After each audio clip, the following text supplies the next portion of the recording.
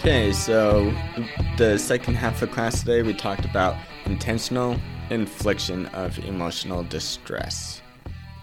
I believe, intentional infliction of emotional distress. And we talked about several cases in class. But before getting into it, I want to mention that torts is a common law issue. States can decide whether or not they're going to be part of their jurisdiction. And many states do not recognize the intentional infliction of emotional distress as a tort, as a standalone tort, I should say. And the reason why people can collect damages for intentional infliction of emotional distress a lot of the time is because it comes along with another tort, such as battery or assault. There was a battery that occurred and there was assault that occurred, and so the court a lot of the time will issue damages for distress, emotional distress, because that is a damageable thing. But a lot of the time the court actually doesn't recognize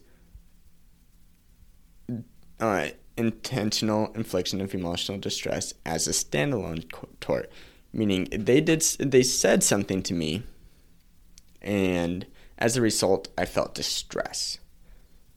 And a lot of courts won't recognize it. But so these three cases that we're going to talk about, two today and then a couple more next week, is going to be outlining what the states have said, depending on their jurisdiction, about this tort. So let's go ahead and talk about state rubbish collectors v. Siliznoff.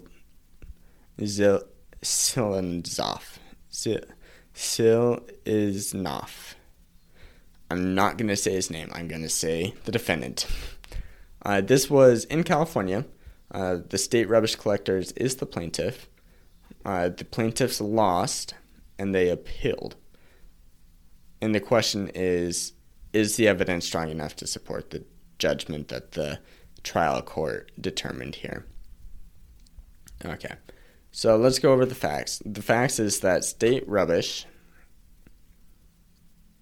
I believe that the defendant here collected trash in their territory. These are two companies, trash collecting companies, and state rubbish believed that the defendant was in the wrong area and was benefiting from their territory, so to speak. So they claimed that the defendant owed them money. If he's going to collect it, they should owe them money. So they called him into a meeting. They threatened him, saying, if you don't promise us that you're going to give us money, then we are going to beat you up. And we're going to take your truck and we're going to slash it and we're going to burn it down. And so the defendant is like, okay, I guess I'll sign. So he signs, and then later he did not pay. So what he had signed was promissory notes, meaning that he was going to promise to pay something later. And he signed it so that he could leave, because he felt like he couldn't leave if he did not sign it, because he was scared.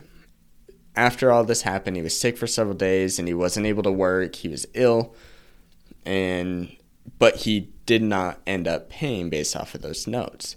So State Rubbish sued him to collect payment. And then the defendant here countersued. He filed a counterclaim saying that they caused intentional infliction of a emotional distress. So the court is addressing both these issues at the exact same time. In this instance, it isn't false imprisonment because he did not ask whether or not he could leave. And so it's up in the air for the jury to determine whether or not he was left there, and they would probably say that no, he wasn't falsely imprisoned, so they didn't bring that claim. This isn't an assault because the threats were made for a future time, so they didn't bring that claim. So that's why they brought this claim of intentional infliction of an emotional distress. And this is the first time that it was presented as a standalone case to this court. And so they're determining whether or not they should apply this in this new tort, so to speak, into this case. Here, they say that he does experience intentional infliction of emotional distress, and that they are going to apply it in this case. And the reason for that is because he suffered bodily harm that was directly associated with the tort. So he suffered, first, emotional distress, and two, bodily harm. So the company is liable for causing those two things into this defendant.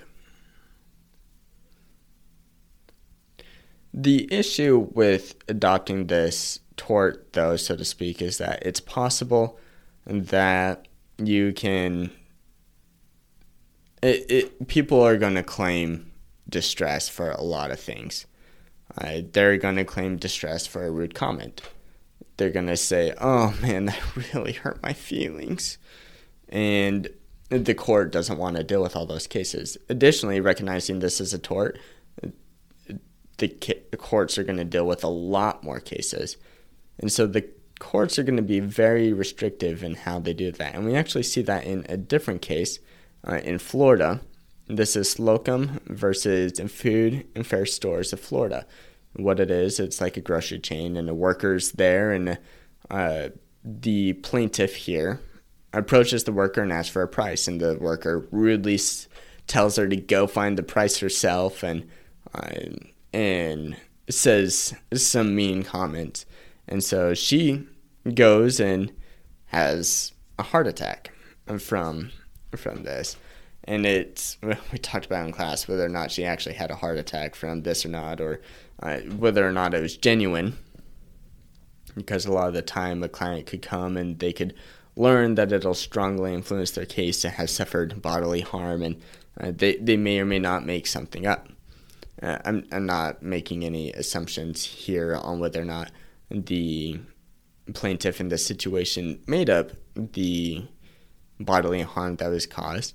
But this is another case where it's the first time it was approached to this court. And the court says, we are going to adopt this as a tort, but only in the extreme circumstances.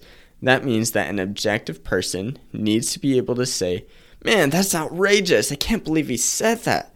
I can't believe that was going to happen. And if the court's like, okay, I can see why they said that, then that's not going to be found as extreme enough to cause distress. Even if the distress caused bodily harm, the action of the defendant in this instance would have to be quite extreme. And those are the first two cases that we talked about with regards to this tort, and we will continue this in our discussion later on.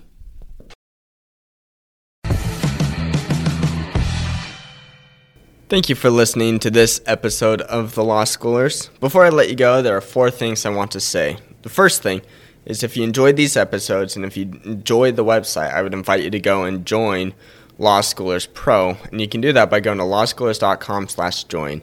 It's a way for you to support us, but there's also a lot of features there that I think you will enjoy. Second thing is that nearly all of our episodes are unedited. The only ones that aren't are pre-law materials, and the reason for that is so you can actually see the legal material in its raw form as I'm learning it as well. The third thing is that the information contained in these episodes are specifically only for educational purposes.